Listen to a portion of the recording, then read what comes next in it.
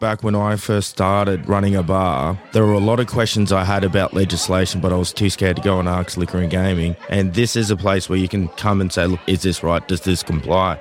Collectively, we've increased patronage, and now you can open up a small bar license quite quickly with an interim license. These are some of the benefits of being organised. Welcome to the Neon Grid. I'm your host, Michael Rodriguez. I'm often asked, what's the biggest impediment to unlocking the potential of the nighttime economy in New South Wales? My answer? Collaboration. Bottom line for the 24-hour economy strategy and the work that my office has been set up to do is that we will live or die on our ability to coordinate the activities of New South Wales government, local councils all across the state, and industry. In the same way a scientist might conduct a laboratory experiment, I've been working with a bunch of fellow chemists for nearly a year now on a prototype for going out districts, our very own sandpit, so to speak, for the collaboration we need to deliver on the government's vision for Sydney. Chief amongst co-conspirators is today's guest, Karl Schlothauer. Former model and Sydney small bar owner, Karl co-founded the Independent Bars Association for much the same reasons as I co-founded the NTIA, to coordinate industry and improve the operating conditions for businesses in the sector. Today we'll chat about his role in shaping Sydney through the work of the IBA, which for the main part has been behind the scenes, but we will also interrogate the workings of YCK Laneways, a hitherto unnamed area of Sydney that is home to some of our city's most loved and awarded small bars. YCK has really captured the imagination of decision makers in governments, councils across Sydney and industry leaders across the nation. It's also started to gain international recognition, having been nominated for the Best Nighttime Economy Initiative at the Music Cities Awards. Will it win? Well, win or not, it's already done a job because since inception, business in the area, absent lockdown, saw significant footfall and revenue growth. Punters love it. And that's the only test that really matters. Grab something cold, take a seat, or remain standing if you prefer, for my interview with small bar pioneer Karl Schlothauer.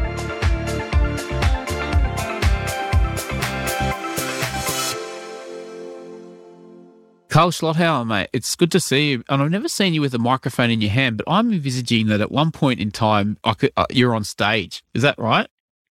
Yes, one point in time I was on stage. I met you, I think, when you were, I'm going to get this wrong, but maybe the venue manager owner, something of Favela. Can you remember, was it Favela? Oh, yes. No, I was the marketing and functions director at Favela in the Cross. I remember you wearing one of those hats. What are they called? I had an array of little good top hats, yes. So you're on stage before, what, as a DJ or frontman? No, well, not so much on stage at Favela. More the stage stuff was back in my thinner years, I like to call it, was I was modelling for about 12, 15 years. Traded the stage for the catwalk. So hence stitch, hence pocket, hence button? Nothing to do with your fashion background? I would like to think I'm that clever. We didn't even see the synergies between them until someone pointed it out when we opened up Stitch. And then obviously when we opened up Button, that was just for the fun of it. Great to have you on. As listeners might have worked out by now, we're reasonably well acquainted either through the industry, Independent Bars Association, a whole bunch of connections these days. We've covered some of your background, but fashion model come leading luminary of the bar industry.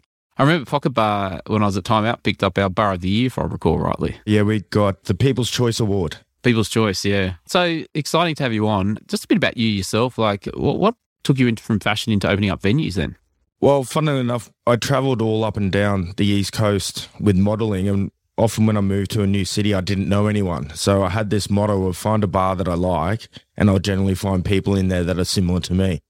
And that was really evident when I was in Melbourne. There was a little dive bar called Blue Bar, and we basically lived there for 3 or 4 nights a week. They didn't do anything too flash in terms of food and beverage, but it was just the way they made you feel and the experience you had there. And that's the whole thing that attracted me to opening up our own bar, is like creating those memorable experiences.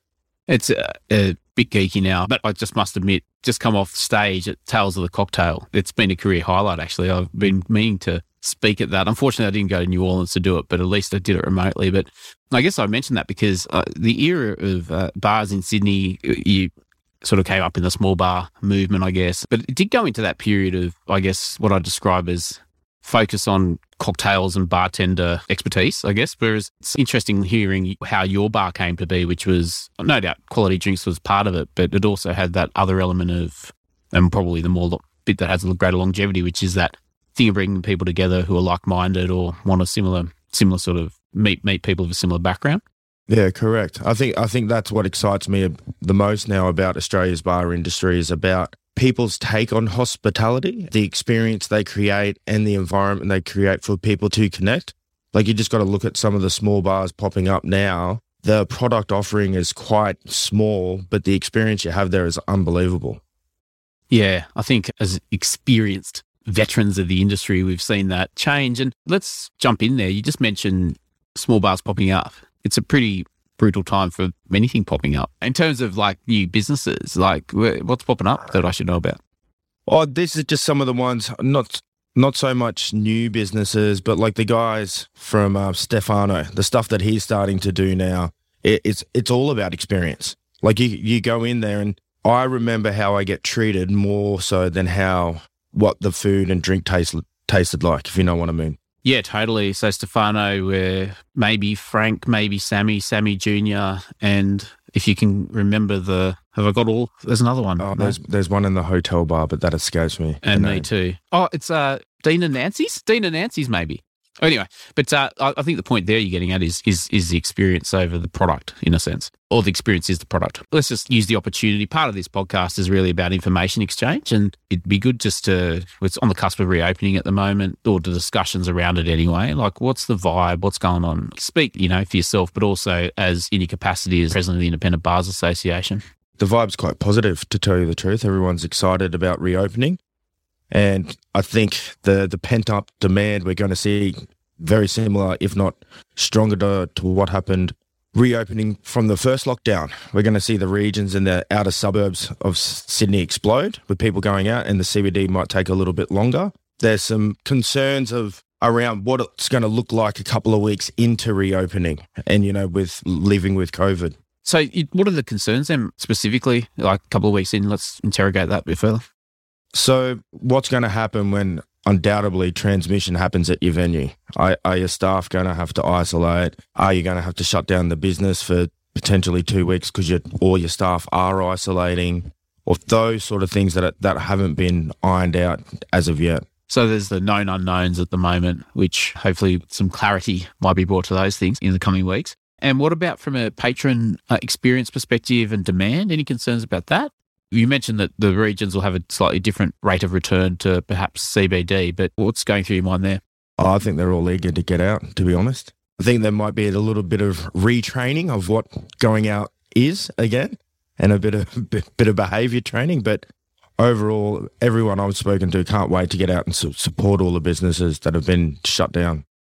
It's sort of second round, isn't it? Like, we had to go through a period of behavioural adjustment, both for venues and for patrons, in terms of systems and processes for you, and experience for us in terms of check-in, hand sanitising, etc., QR codes.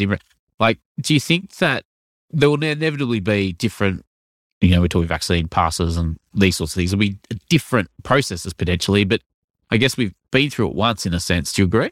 Yeah, I think the check-in, sanitising, all that won't be a drama. I think there'll be some great door debates around the vaccine entry, but I think that'll be the biggest learning curve for everyone. You know me, I'm all about ideas. What do you reckon about this one? That we try and get mobile vaccination clinics into the CBD. No, because like there'll be people that turn up at a venue and they're not vaccinated potentially, right? And this is me never having worked in a venue, but it's like if you're not vaccinated, then the reaction is going to be, you suck, whatever, or I'm going to try and get to another venue. But if you're not vaccinated, hey, look, there's somewhere where you can get vaccinated. Like, once here's a $20 drink voucher for when in 2 weeks when you're right to come back. Yeah. Well, maybe. I don't know. I think there could be something in it, but maybe not. Maybe link it in with Dine and Discover. Why not? Yeah, go and redeem. Yeah, but I guess that's one thing to just touch on. Hey, and I guess this will date the podcast, but all the signs will be that, we'll accelerate through the 80% and then, you'll get to this sort of tail end component. And really what we want to do is make sure it's a real minority at that end. If you're a venue operator or anyone who wants to see their city come back, you understand that vaccination potentially is pretty important to that process without stepping on the toes of people who have different ideological views on the subject matter. But yeah, I think that anything we can do to sort of see that vaccination rate rise is a good thing. Yeah, 100% agree. It's interesting for me, having just come off Tails actually, where I talked a lot about how to affect change in a city. And you and I had a common experience when we united really to help get the independent bars up and then the Nighttime Industry Association up. And both those organisations became a continuing part of the city infrastructure when it comes to going out, as they help to bring about, indeed, my role in government in some ways. But I guess, let's talk a little bit about the independent bars if we can for a while. What sort of motivated you to take a leadership role, which, by the way, has been, very much needed, and all credit to you? Just some of the struggles that I went through as being an owner-operator. You quickly learn that you've got to be a mini expert at almost everything. Council regulations, liquor license, noise regs, workplace laws, and these things change all the time. And there was no real body or an association that I could go to and ask for support. Like the AHA existed, and that's for the pubs and hotels, etc., restaurants. But they didn't really understand the small bar sort of culture that was going through. And the more I spoke to other bar owners, they all thought that there should be something that existed, and that's sort of how the independent bars came about. But why you, though? Why not someone else? I was just bored. Sorry, I was channeling Mark Burris there. I was on his podcast and he just drilled me, man. It was like, why you? Why not someone else? But I won't let you get away with that one. I think you were bored, but also I think that you'd reached a stage in your professional life that you saw a need that was bigger than yourself, if I put it to you that way. Yeah, that's a great way of putting it. And there were challenges, and I was ready for the next challenge in my career. I think at that point I had 7 venues on the go. There's a wealth of knowledge in the noggin, and I was ready to share that knowledge. And I thought that the association was a great way to do that. That must have been some 3 or 4 years ago, 2017, actually, I remember. We had that conversation, Global Cities After Dark. Yeah, I believe I had to chase you for about a year to get a meeting. It's getting worse these days. But thinking about the journey of the Independent Bars Association, I think it's a very hard gig in terms of, for any number of reasons, without insulting half the bar industry in one go, but it's a disparate set of stakeholders, small business, which means time available. I mean, I remember you very recently describing just that challenge you have trying to get in touch with people. You can't send an email and expect a response necessarily. How's the association tracking? Is membership growing? Why should people get involved? Where's your support come from? Yeah, so the association's tracking quite well. We're sitting at, last time I checked, 120 plus members. And out of I think there's 200 small bar licenses in New South Wales at the moment. We're growing, and through the pandemic, we're seeing that grow a little bit faster than what we normally would. Why people should join? Just for knowledge sharing. And I think when I look back when I first started running a bar, there were a lot of questions I had about legislation, but I was too scared to go and ask the police, too scared to go and ask liquor and gaming. And this is a place where you can come and say, look, this is how I'm doing it. Is this right? Does this comply? And then we can sort of advise around there. And I think that's where a lot of members get a lot of their benefit. And also collectively, we normally are experiencing the same pain points, and then we can then go and advocate on behalf of all the members. And we've managed to get, a fair bit of change in the last, 3 or 4 years that we've been going. So it's been quite good. I'm reminded of David Brent in The Office. The results speak for themselves, something like that. It's been a remarkable turnaround in some ways, I think, in terms of the landscape being adjusted to recognise the value, importance and business nature of a small bar. I know there's a lot left to be done. Someone listening to this in 5 years' time will be going, what are they talking about? But it was not an easy ask to actually get the organisation set up and also get it, really engaged with government, both at city council level, but also at state government level. And for me nowadays, and speaking at Tails, I was trying to educate people globally about the importance of being organised, particularly in context of a pandemic, because it allows someone in my role to come to someone like you and get a very quick read on a situation or get advice that, generally speaking, representative of multiple interests beyond your own, and therefore feed that back into the machine. And it is a machine of epic size, government. And, without that, I would sort of be having to make 20 or 30 phone calls across the sector to try and understand an issue that you might be able to refine for me in words of one syllable. I guess you've explained to me what you see the value for some of the potential members and members existing. But from a government perspective, and I think that, now I'm in government, I can say it, hey, it's incredibly valuable just because you're trying to make decisions for a vast group of people. And how can you base that? What do you base those decisions on? Yeah, well, before there were decisions being made about small bars without any consultation. So now that avenue now is there for them to reach out to us, and they do quite often. Like some of the things that we've seen change with small bars since the Independent Bars Association has been around is, the controversial minors into small bars, which I don't see how that's so controversial, but takeaway cocktails, we can now do that post-pandemic. We've increased patronage from 60 persons up to 120, and now you can open up a small bar license quite quickly with an interim license. So these are some of the benefits of being organised. I was also thinking a little bit about, some of the things that have continued to evolve from like the creation of the Independent Bars Association. And I really like what you said about earlier in this interview, people who are like-minded or seeking a similar experience. Like, I think that's something that resonates with me. We'll come on and talk about YCK in a second, but if you look at like the diversity of experiences that are almost cousins, like there's a sort of network of different but engaging spaces, personalities and entertainment offerings in the city, generally across bars, because I think that the personality of the owner tends to shine through those things in a way they can't be repressed. Yeah.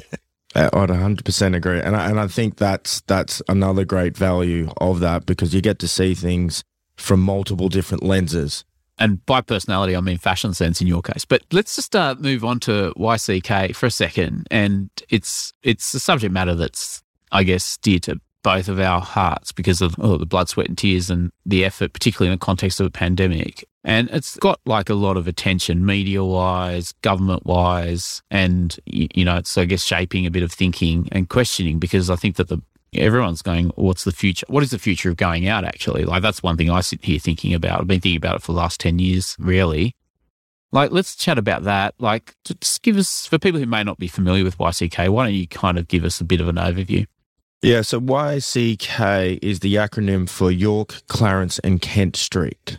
So in that little, I think it's a couple of blocks, there's probably about 20 or so small bars in there, 15 of which have joined YCK.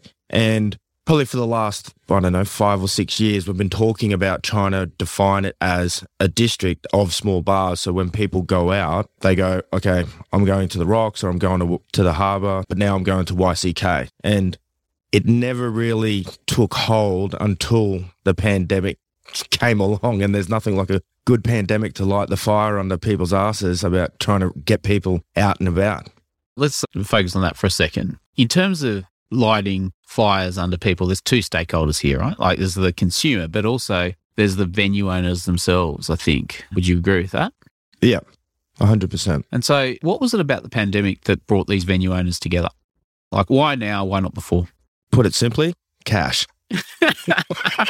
Tell me more.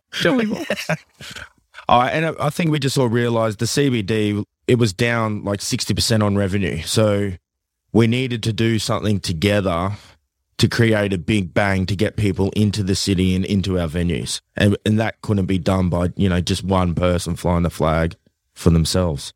So like on that analysis, and I've gone into my lawyer mode now, I'm just like, you're on it. On that analysis, you would suggest that once the good times roll again, you can just disband YCK. Is that what you plan to do?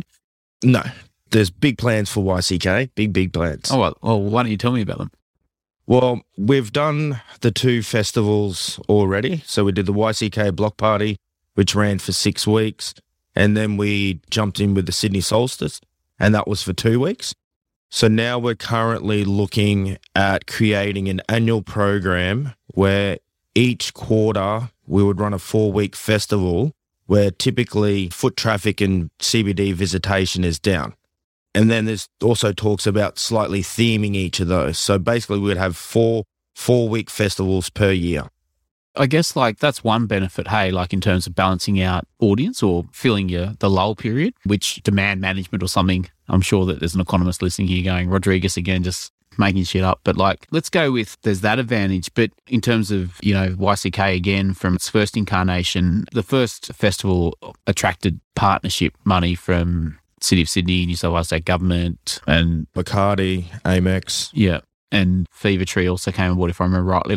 Yep, correct. I suppose one of the other things is that, through my lens, I'm looking at this thinking, well, depending on who you speak to, the hospitality sector as a whole has had challenges with its operating margin for the last, few years, with rents and cost of labour and so on and so forth. And anything you can do to diversify revenue streams seems worth thinking about.